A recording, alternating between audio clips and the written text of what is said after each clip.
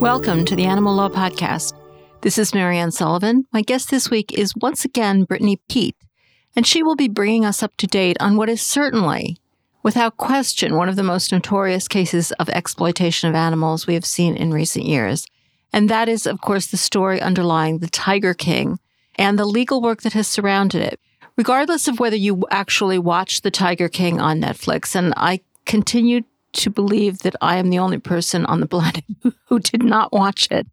But even if you are one of those like me who didn't watch it, you're really going to want to hear what has happened and what is continuing to happen on the legal front, because it's pretty remarkable. And actually, you'll be pleased to find out, though, it certainly put animals through hell, this facility and its related facilities. They have kicked off some real progress for animals under the Endangered Species Act. This is a pretty interesting story. Now, before we get to that, I'd just like to take a moment to ask for your support for Our Hen House, which is the not-for-profit entity that produces this podcast along with the Our Hen House podcast. If you can help out, please go to ourhenhouse.org/donate. You can join our flock for $10 a month or $100 a year, or you can make a one-time donation in any amount you can afford.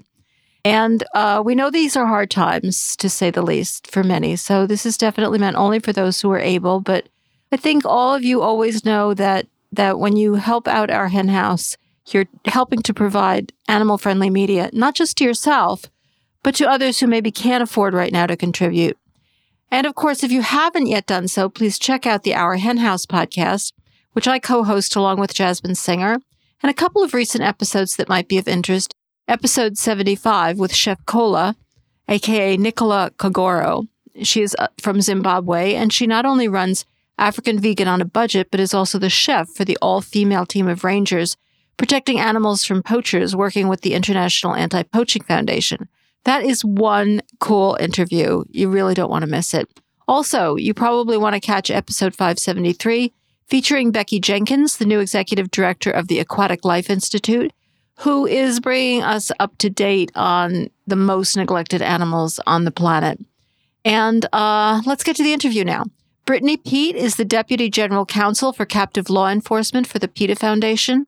She works on behalf of animals who are held captive in roadside zoos, traveling shows, and the film and television industries through legal and regulatory actions and public advocacy campaigns. She also negotiates and coordinates wild and exotic animal rescues for PETA. And she's overseen the rescues of, check this out, more than 400 chinchillas, 73 bears, 75 big cats, 13 chimpanzees, and 2 baboons. That's a pretty proud legacy, isn't it? She'll be joining me right after this.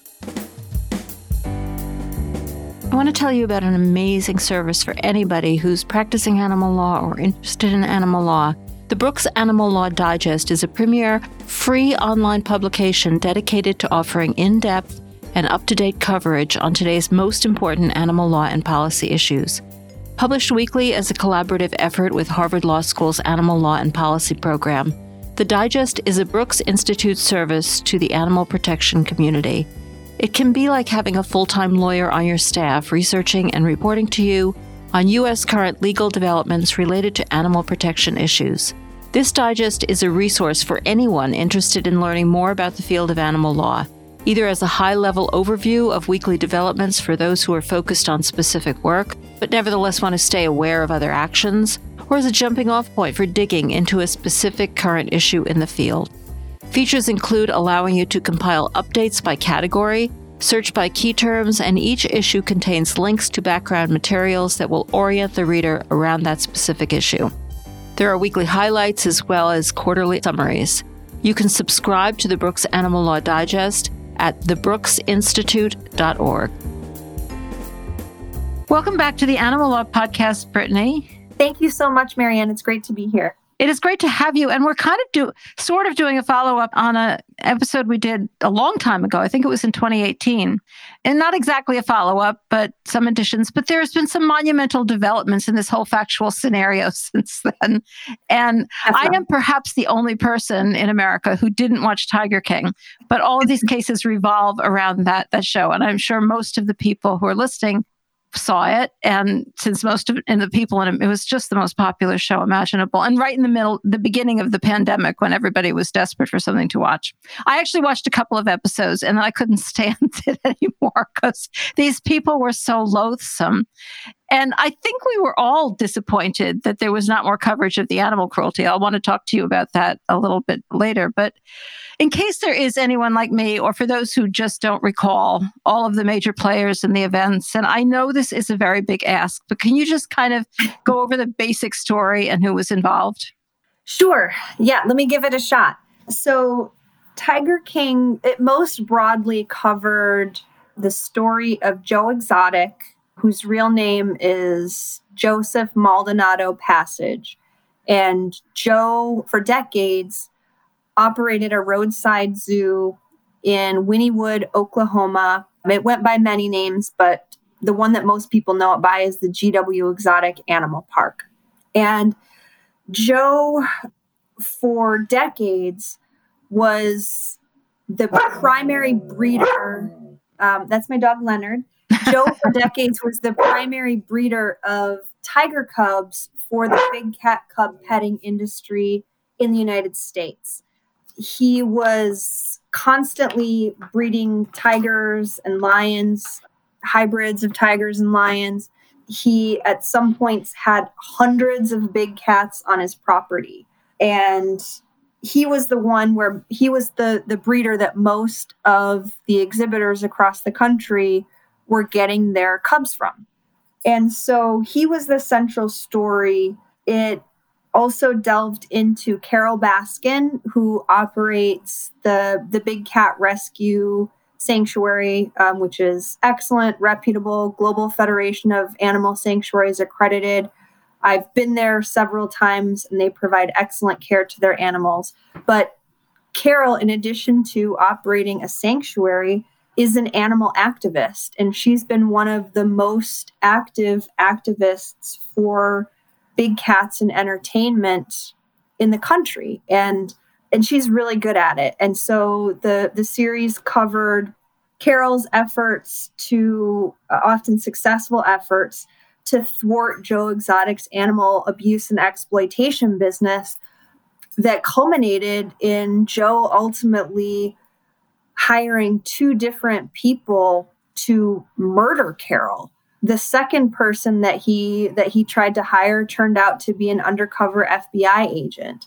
So Joe was ultimately convicted of 2 counts of murder for hire, along with 17 counts of wildlife-related charges, including for shooting 5 tigers in the head, 5 healthy tigers in the head, to make room for tigers that he was going to be paid to board. The series also covers other players in the industry, including Joe Exotic's former business partner, Jeff Lowe, who took over the GW Exotic Animal Park from Joe and is now having his own legal troubles that I'm sure we'll get into, as well as a man named Tim Stark, who operated a roadside zoo in Indiana called Wildlife in Need that centered around big cat cub petting. And he also was very closely involved with both Joe Exotic and Jeff Lowe. So the series goes over their exploits. It does mainly focus on these crazy personalities. These people are very eccentric.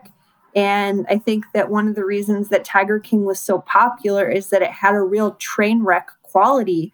So many people had no idea that this industry was even present in the United States. And so while I do think that it's fair to criticize Tiger King for not covering the animal issues as much, I do think that the focus on these personalities is why it got the huge audience that it did and was able to shed such a light on this industry. And it has been, something that has been really helpful for us. We're able to get media attention to the cruelty that's taking place at the roadside zoos that were covered in Tiger King and the big cat cub petting industry more than ever before.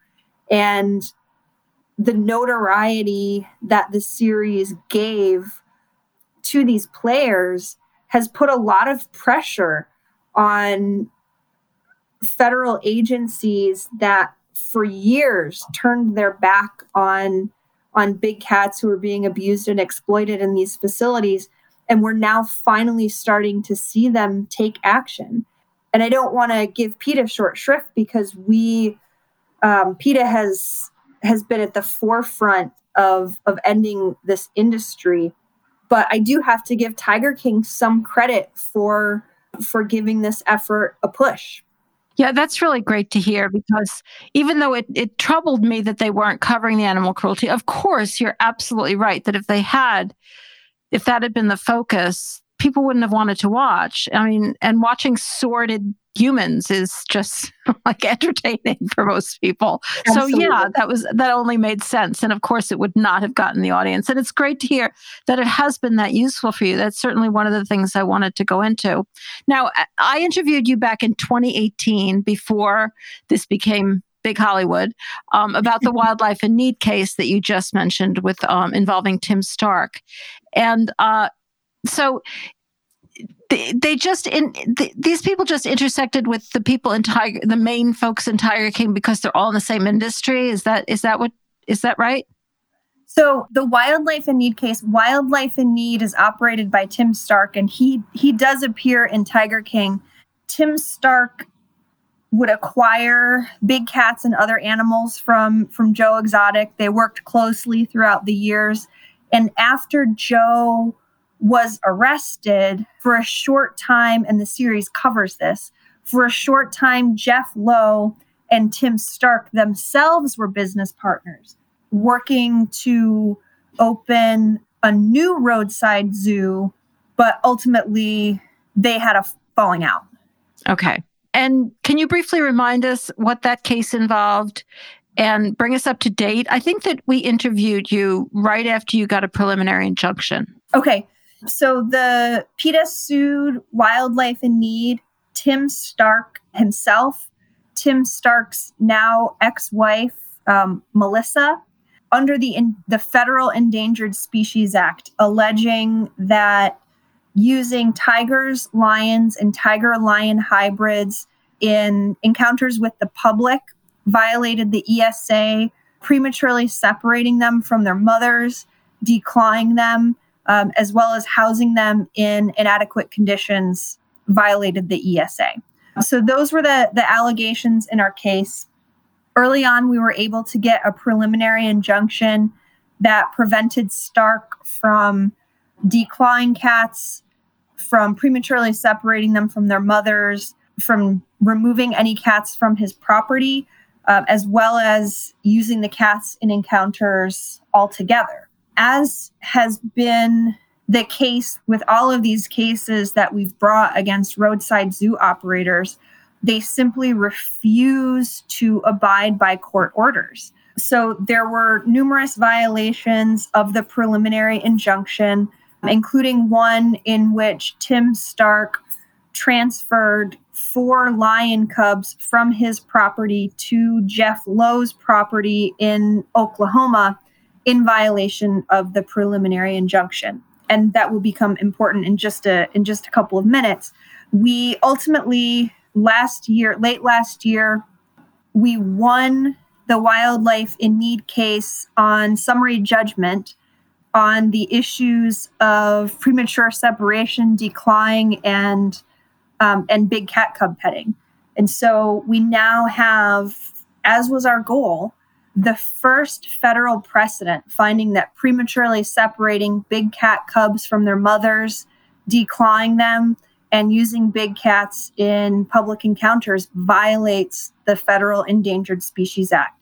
And one issue that I really want to highlight, the opinion explicitly found that tiger-lion hybrids are protected under the Endangered Species Act, which was a critically important holding for us. Because a lot of these exhibitors, including Jeff Lowe himself, had expressed their plans to try to evade PETA's litigation under the ESA by breeding tiger lion hybrids. And so we've now cut off that strategy. At least we have that one precedent. So as a result of that ruling, PETA was able to remove every big cat, every tiger lion and tiger lion hybrid from Tim Stark's facility in September. And we were also able to remove the lion cubs that Tim Stark transferred to Jeff Lowe in Oklahoma. There were 4. One died shortly before we were able to rescue them, but we were able to get the 3 juvenile lions out of Jeff Lowe's hands and into an accredited sanctuary. That's really great. That's really great news. And if people want more details on the legal issues involved, of course, it'd be good to go back to Brittany's interview on, I think it was episode 42 of the podcast. And I'm just curious, can you give us a little of the legal context of why the tiger lion hybrids were considered endangered species? I think that's not entirely intuitive. Yeah, exactly. So if you look at the ESA, there is a provision that finds that hybrids of listed species are also covered. So there was a case against a roadside zoo several years ago that related to tiger lion hybrids before lions were listed. I think lions were listed in 2016. And the court in that case held that because ligers aren't hybrids of 2 listed species, they were not entitled to ESA protection. But once lions were listed, even though ligers aren't a species that actually exists in nature, they're covered under the ESA as hybrids of 2 listed species. And what's the rationale behind that? Is it to protect the ligers themselves as endangered, or is it because by protecting them, you protect the original species? I think that you could argue either. We don't know what Congress's intent or the agency's intent was in, I believe it's a regulation. I'd have to go back and look, but I don't know what the intent behind that was, but I suspect that both of those rationales were likely at play. Mm-hmm. So let's get to the other case, the more recent one. And as I mentioned, if you want more detail on the legal issues in the Wildlife in Need case, please go back to the other episode. But the other case that of course, it seems even more intimately involved with the major players in Tiger King is PETA's more recent suit against Jeff Lowe and a number of other defendants. Actually, can you tell us who the defendants are in the Lowe case and how they relate to the Tiger King saga? Yes, and that case has not actually been filed yet. Right. The ESA requires plaintiffs to provide potential defendants with 60 days notice prior to actually filing a case. And so we have not actually filed that suit yet, but we'll be doing so shortly. But that doesn't mean that there hasn't already been lots of excitement in this case. Well, the case that doesn't quite exist yet. But The defendants in this case are Jeff Lowe, his wife Lauren, the corporate entity Tiger King LLC. The Lowes now operate a new roadside zoo in Thackerville, Oklahoma, because they lost the GW Exotic property to Carol Baskin in October. And they're intending to call that facility the Tiger King Zoo, trying to cash in on their Tiger King celebrity. The owner of that property is a woman named Cheryl Scott. She will also be named as a defendant in that lawsuit, as will Eric Yano, who purports to be a business partner of Lowe's in the Tiger King Zoo venture, as well as Eric Cowie, who is a zookeeper working for Jeff Lowe, who previously worked for Joe Exotic. Eric Cowie also appeared in Tiger King. People will most likely remember him, a scene in which he was interviewed in his home, extremely, extremely drunk. Okay. That sounds memorable. All right. So I'm just going to put a pause on that for a second and go back to the thing that you mentioned about Carol Baskin now having taken over the facility. How did that come about? Yes. So, I mean, this could be probably a 5-hour long podcast, with all of the various legal happenings that have been going on related to Tiger King. But this all started actually as a suit against Joe Exotic. And Tiger King covers Carol Baskin's, it's Big Cat Rescue's lawsuit against Joe Exotic for violating Big Cat Rescue's trademark. He put up a website that was called, I believe, Big Cat Rescue Entertainment or something like that. And when people searched for Big Cat Rescue, that website would come up, but it would direct users to content, that anti-Big Cat Rescue content. And there was also a photo that Joe acquired and was using, to which Carol was able to acquire a copyright. So Big Cat Rescue sued Joe for violating Big Cat Rescue's trademark and copyright. And they were able to obtain a settlement in that case for $1 million. And at the time, it was against Joe and I believe GW Exotic Animal Park. And so Joe dissolved GW Exotic Animal Park, filed for personal bankruptcy, and he had a couple of his friends establish a new entity for the zoo, and then Joe became an employee of the zoo. So basically, he was trying to evade collection, Big Cat Rescue collecting this $1 million judgment. And so this was a saga for many, many years where Big Cat Rescue was coming after Joe, trying to collect this judgment.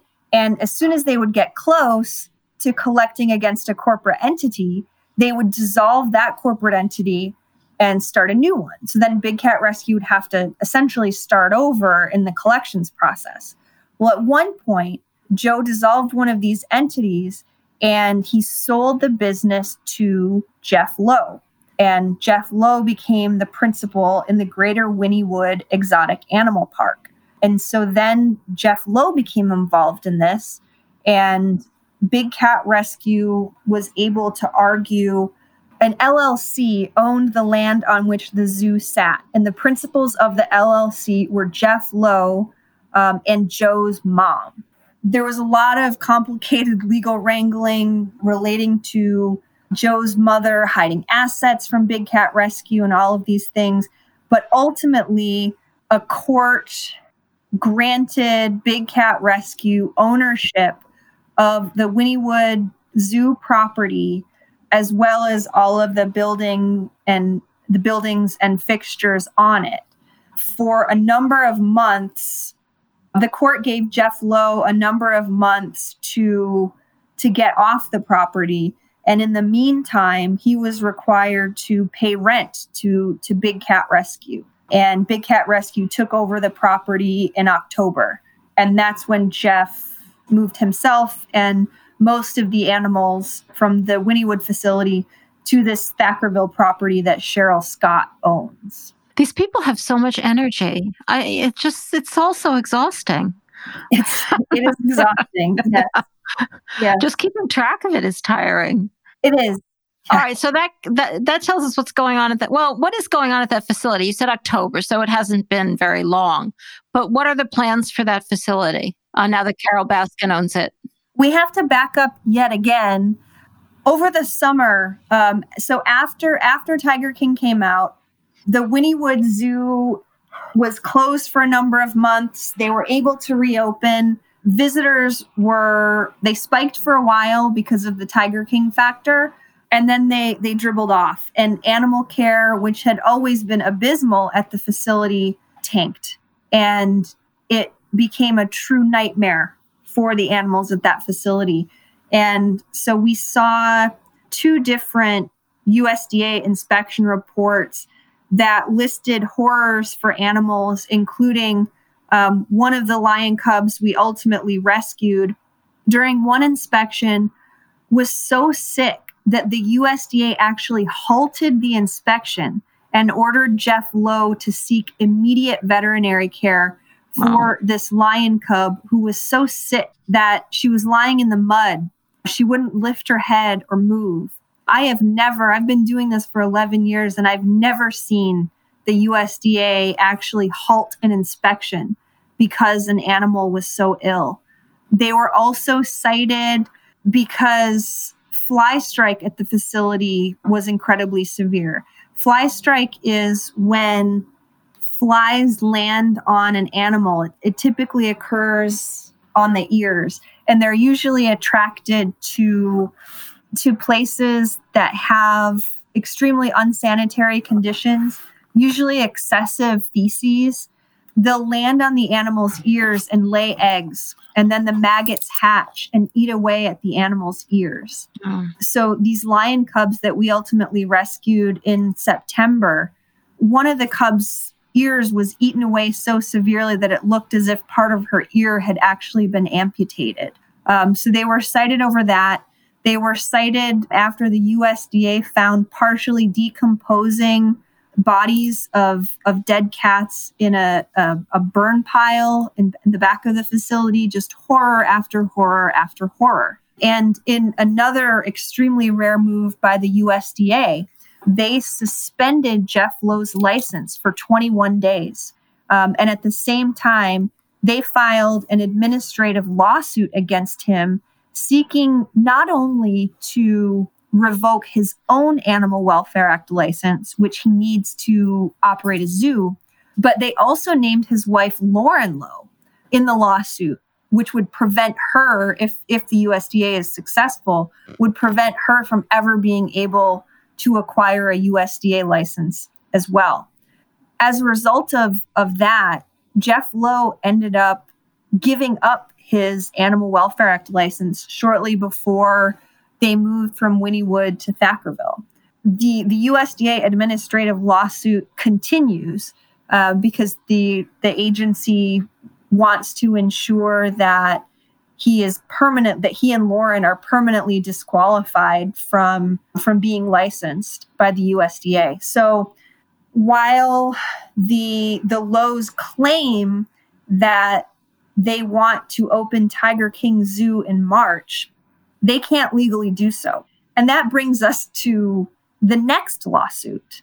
In addition to the Endangered Species Act lawsuit that PETA has noticed, the United States has sued Jeff Lowe, Lauren Lowe, Tiger King Park LLC, and one other entity, both under the Endangered Species Act and under the Animal Welfare Act. And this, again, is unheard of. It's something that PETA has been pushing the USDA and the U.S. Fish and Wildlife Service to do for years, to refer cases to the Department of Justice for criminal or civil prosecution. In this case, it's a civil matter. And the agency is alleging, as PETA has, that prematurely separating big cat cubs from their mothers and using them in encounters violates the ESA. And they're relying on the precedent that PETA established in PETA versus Wildlife and Eden Tim Stark, which is really exciting that this precedent that we were able to establish is taking off. And not only that, but that the government is using it, and that the government is taking this position that cub petting violates the ESA. It's extremely consequential to eradicating this industry once and for all. And again, there have been many, many twists and turns in this DOJ case, even just since it was filed a couple of months ago. But the Department of Justice took the extraordinary step of seeking a preliminary injunction in that case, asking the court to allow the government to temporarily move all of the big cats at the Tiger King Zoo who are 1 year old and younger, along with their mothers, to reputable facilities pending trial, because cubs were dying. One of the juvenile lions that PETA rescued in September, Nala, was so lame on the day that we rescued her that she could barely take a couple of steps without just falling over. She was transferred to the Wild Animal Sanctuary in Colorado. They took her to Colorado State University, which found severe nutritional deficiencies and what is called metabolic bone disease, which is basically when it happens often when cubs are prematurely separated from their mothers because they're not getting all of the nutrition that they need. And their bones become so brittle that they break. And so Nala, even though she wasn't even a year old yet, she had multiple fractures in her legs that had gone completely untreated by the Lowe's. Thankfully, and thanks to the excellent veterinary care that the Wild Animal Sanctuary provided, she's doing great now and is running around and playing with the other lions that we were able to rescue that day. But there was another cub who was transferred to Tennessee prior to the Lowe's moving, and she ended up needing to be euthanized as a result of metabolic bone disease. And in mid-December, another cub, a cub named Daniel, was euthanized as a result of metabolic bone disease. And the Lowe's had previously agreed to confer with the government prior to disposing of animals in any way, including via euthanasia. And the government's position was that with proper care, Daniel could have recovered. He did not have to die. And so the Department of Justice went to the court in a hearing, it was last week, and they asked the court to allow them to transfer the 10 cubs currently at Tiger King Park to a reputable facility pending trial. And last Friday, the court granted that motion. Oh, that's great news. That's really amazing. And do you find that when the USDA hands off a case to DOJ, that the situation improves, that there's a more even-handed handling of these cases? Well, I mean, this is just how unusual this is. It's never happened before. Yeah. Well, did you notice it in this case?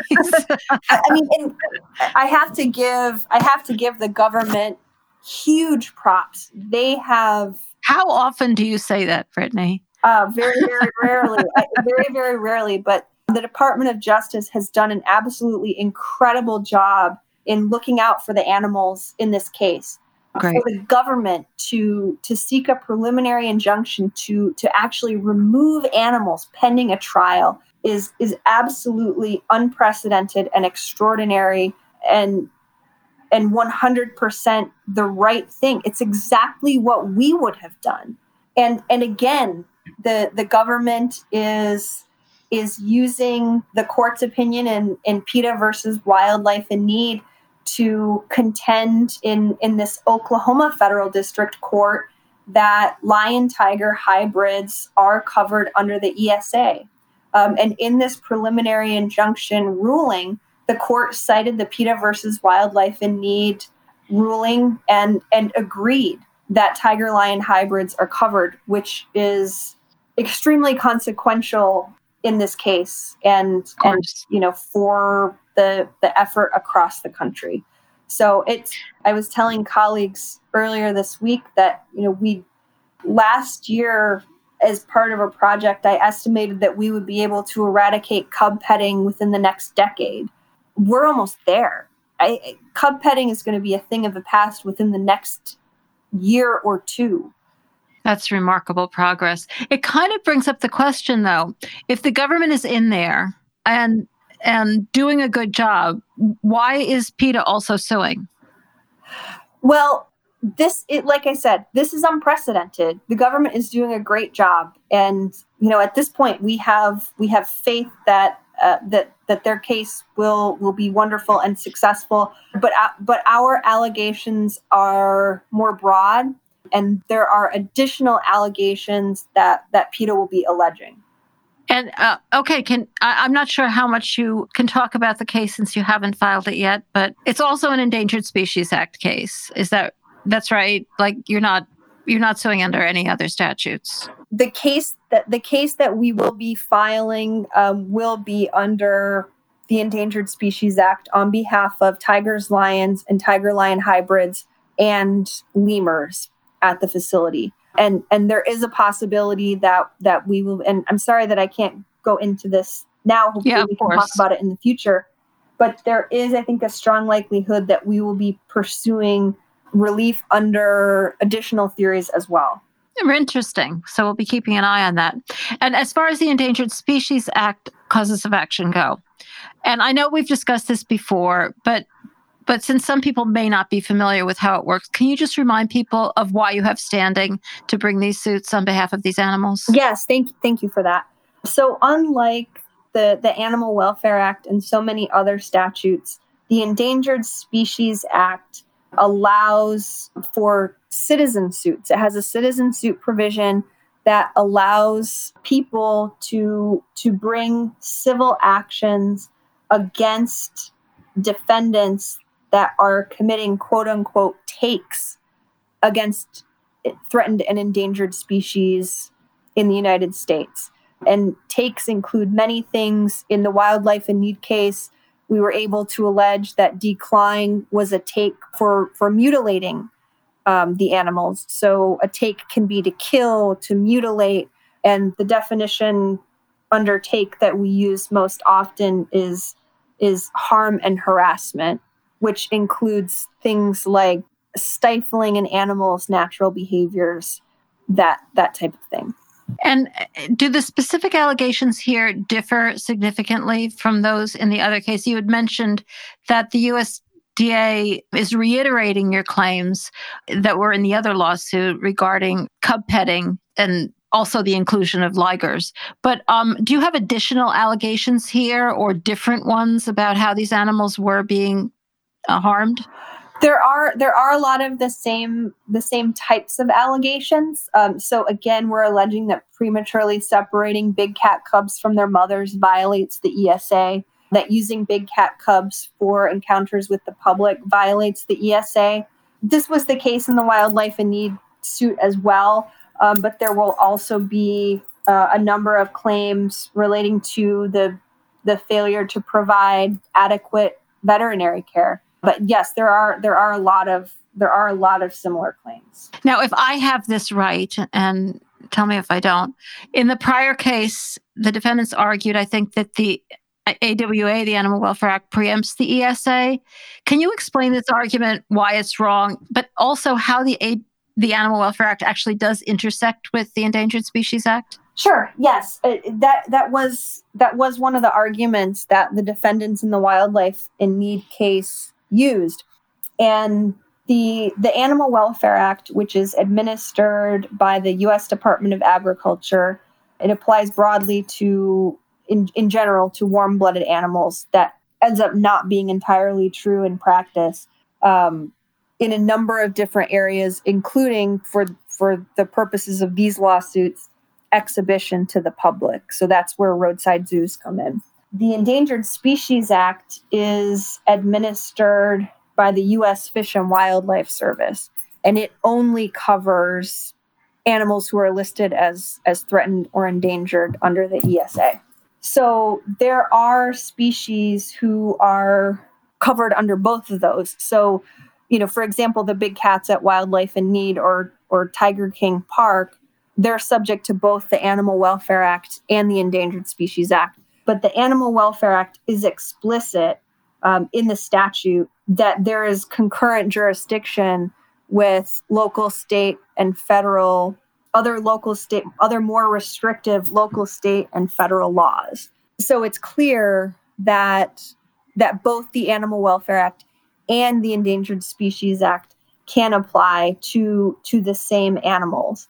They also intersect, and I hope that I don't get this wrong because I don't have the definitions right in front of me, under the definition of harass, which does exempt some practices that comply with generally accepted standards under the Animal Welfare Act. And so that's another, that's another thing that we deal with in these cases, is showing that even when, and this is often the case, the USDA hasn't cited a facility for something that should violate the Animal Welfare Act, these are not generally accepted practices, and that they do they do constitute essentially uncited violations of the Animal Welfare Act. And we've been able to prove that out using expert testimony. Yeah, that was well explained. It's a little complicated, but I thought we should lay it out there. Do you expect another argument in Lowe similar to this? And I guess since you're not going to tell us your causes of action, you're probably not going to tell us your anticipated defenses. But can you just give us any idea of what kind of arguments you get in these kind of cases? Well, I mean, what I can say is what we've seen the defendants preview as some of the defenses in the United States case against them, which they're again trying to allege that lion-tiger hybrids are not covered under the Endangered Species Act. And for the purposes of the Animal Welfare Act case against them, they're alleging that they're not exhibitors subject to the Animal Welfare Act. And in relation to that argument, another great position by the government in their case is that by opening their facility up to members of the media, documentary film crews, they are exhibiting. The Lowes have posted videos on a service called Cameo, where members of the public can request for a fee a video from celebrities. And the Lowes have an account, and they've made some videos including animals. Well, that's exhibition. Lauren Lowe has a profile on a site called OnlyFans, where she's also posted content that includes big cats. That's exhibition. And so this is a wonderful broad interpretation of the definition of exhibitor under the Animal Welfare Act that we're definitely going to be able to use at PETA to the advantage of the animals. Mm-hmm. I guess I'm confused. All right, so under the Animal Welfare Act, they have to be exhibitors, but the Endangered Species Act arguments don't just apply to exhibitors, do they? They apply to anyone who's holding these animals. That's exactly right. So for the purposes of the Animal Welfare Act claims under the DOJ's suit, they're saying, well, that doesn't apply to us.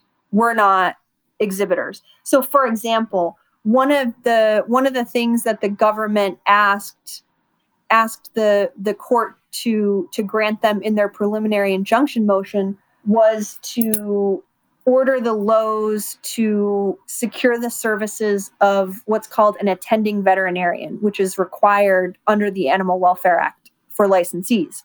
Well, the Lowes are saying, we don't have to do that, Your Honor. We're not exhibitors. But the court didn't buy it. The court they deferred to the USDA's interpretation of the definition of exhibitor. And the Lowes now have 2 weeks to find an attending veterinarian. And under the Animal Welfare Act, an attending veterinarian is someone with training and experience in the species. So they need to find someone who has experience with big cats. And what they've told the court so far is that they've been searching for an attending veterinarian for months, and no one will work with them. So that sounds like it could be true. Like who in the name of God would want to work with them? Yeah. It's going to be interesting to see how that plays out going forward and what additional action the government might take in 2 weeks if and when the Lowes are not able to secure an attending veterinarian. Yeah, it would seem that if the reason you can't secure an attending veterinarian is because of your hideous reputation, that would not be good enough to let you off the hook here. Definitely not. I mean, the other issue that has come up in some other roadside suit cases, I don't know whether it applies here, is sometimes when the causes of action are being brought under the Endangered Species Act, there are some animals there who aren't endangered. Are there any other or are these all big cats that are endangered species? So the endangered species that the Lowes have are the big cats, and in addition to the tigers, lions, and tiger-lion hybrids, they have, I believe it's a jaguar who's also ESA protected, and then they have they have lemurs and they're ESA protected. So in terms of the government's case, those are the species that will be covered by their ESA claims, but the rest of the animals at the facility are covered by their Animal Welfare Act claims. Okay. So they do have other animals. They do. They have a number of primates. They have wolves. They have a very large number of animals. And all of these animals are currently being held at that facility, the new facility in Oklahoma, except that soon, hopefully, they will have to transfer the cubs and the mothers. That's right. Great. Okay. So that's where we are now. Did I leave anything out about that you are allowed to talk about yet? I mean, I'm sure so much, but I mean, there's just so much involved in these cases. Everything there are so many different convoluted stories of evading court orders but yeah, those are the broad strokes of the cases. There were a number of criminal law issues as well, weren't there, woven in here? What happened with those? I mean, obviously, we know that Joe Maldonado is in prison. Even I know that. He's in prison for his his unsuccessful murder for hire scheme. Yes. And he was not given clemency by President Trump. So even though he did seek it. So we know about that. But what other criminal cases have been floating around here? The Indiana Attorney General's office, this was another civil suit, but it leads to some criminal activity and criminal charges.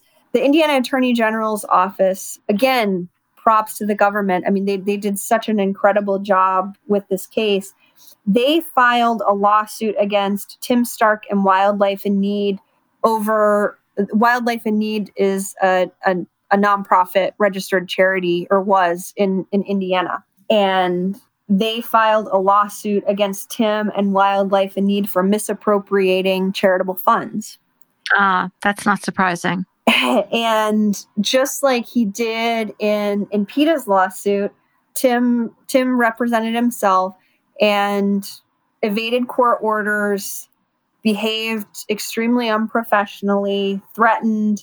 At one point, this video was published after PETA won its summary judgment motion. He published a video on Facebook Live in which he threatened PETA attorneys, the judge in the case, Indiana Assistant Attorney General, and at one point in the video, he brandished a rifle. My God. I mean, just unhinged type behavior. During a site inspection for the state AG's case, at one point he pushed an assistant attorney general, and that AAG ultimately filed an assault case against Tim. And the Indiana Attorney General's office, they also moved for temporary placement of the animals who were at issue in their case, which was, I mean, it was all of the animals, but by then PETA had already won summary judgment in our case. And so we were responsible for moving. Sorry, my dog is actually squeezing a little tiger cub toy. Oh my God, so I could tell what was going on. So the Indiana AG's office was able to get an order allowing them to temporarily remove the non-big cats from the facility. Uh-huh. And true to form, the Indiana AG's office showed up on the first day to remove animals, and there were a large number of animals missing. They ultimately found some of the animals baking in an unventilated trailer in the woods, hidden in the woods in the back of the property.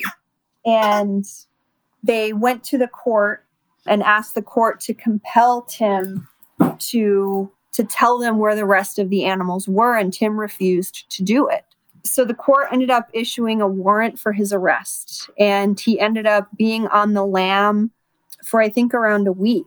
And so on the day, PETA went in to rescue the big cats in our case after the Indiana AG's office had already removed the animals from their case. And so when we went in to do our rescue in September, Tim was at large. He was a fugitive, and he had told numerous people over the years that if PETA ever tried to come and take some of his animals, that no one would walk out of there alive. He told other people that there were bombs in the corners of the tiger cages, and that he would detonate those bombs using his cell phone.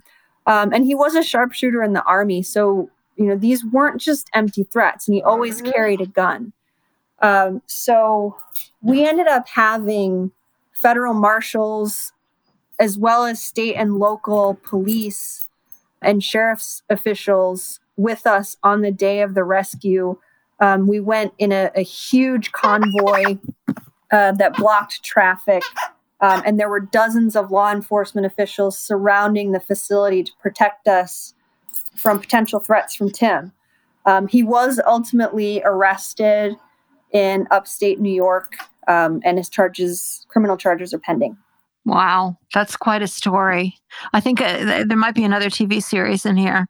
There was one thing, getting back to the case, there was one thing I wanted to ask you about that I forgot, and I'm just going to insert it now. It's this motion to perpetuate evidence that you haven't filed yet. You did file this motion. Can you explain what that is and why it was so important here? Yes. So PETA filed a motion essentially for pre-suit discovery in this case.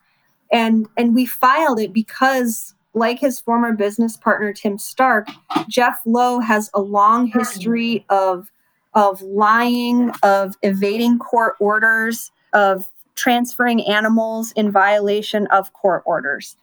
So PETA went to the court and asked for a site inspection that would allow us to go in and inventory the endangered animals at the facility, as well as to take depositions of both Jeff and Lauren Lowe and Eric Cowie, the zookeeper, to again determine which animals are actually at the facility. The court granted that motion, and we will be, I can't say exactly when we're going in, but we're going into the facility very, very soon. You live an exciting life, Brittany. There's never a dull moment, that's for sure. I know I have to let you go because we could spend 5 hours, but that really wouldn't be inappropriate. And I know you have a hard stop here. So I'm going to let you go, though I have a million more questions. Thanks so much for doing this and getting us up to date. Because this is one crazy set of cases. Yeah, it absolutely is. And I really appreciate the time and, you shedding a light on this really important issue in animal law. Oh, my pleasure. And it means I didn't really have to watch the show. So even better. I get to know all of these sordid details without actually looking at these people. So that's perfect. And I'm so excited that you're already seeing some benefit coming from the lawsuits and from the show. So that's really great to hear. So thank you so much for sharing it with us. Thank you. I appreciate it. So thanks so much for joining us on the Animal Law Podcast. We'll be back next month with a new show. Thank you so much to Brittany Peet for taking the time to get us all up to date on the crazy shenanigans involved with the Tiger King. Thank you to Jen Riley and Jared Gleckel for their help in producing the podcast. If you are not already a subscriber, please consider doing so wherever you listen to podcasts. Consider leaving us a good review there or on Apple Podcasts. And if you are able, please consider making a tax-deductible donation at ourhenhouse.org/donate. And thanks so much for tuning in. Please continue to keep yourself safe.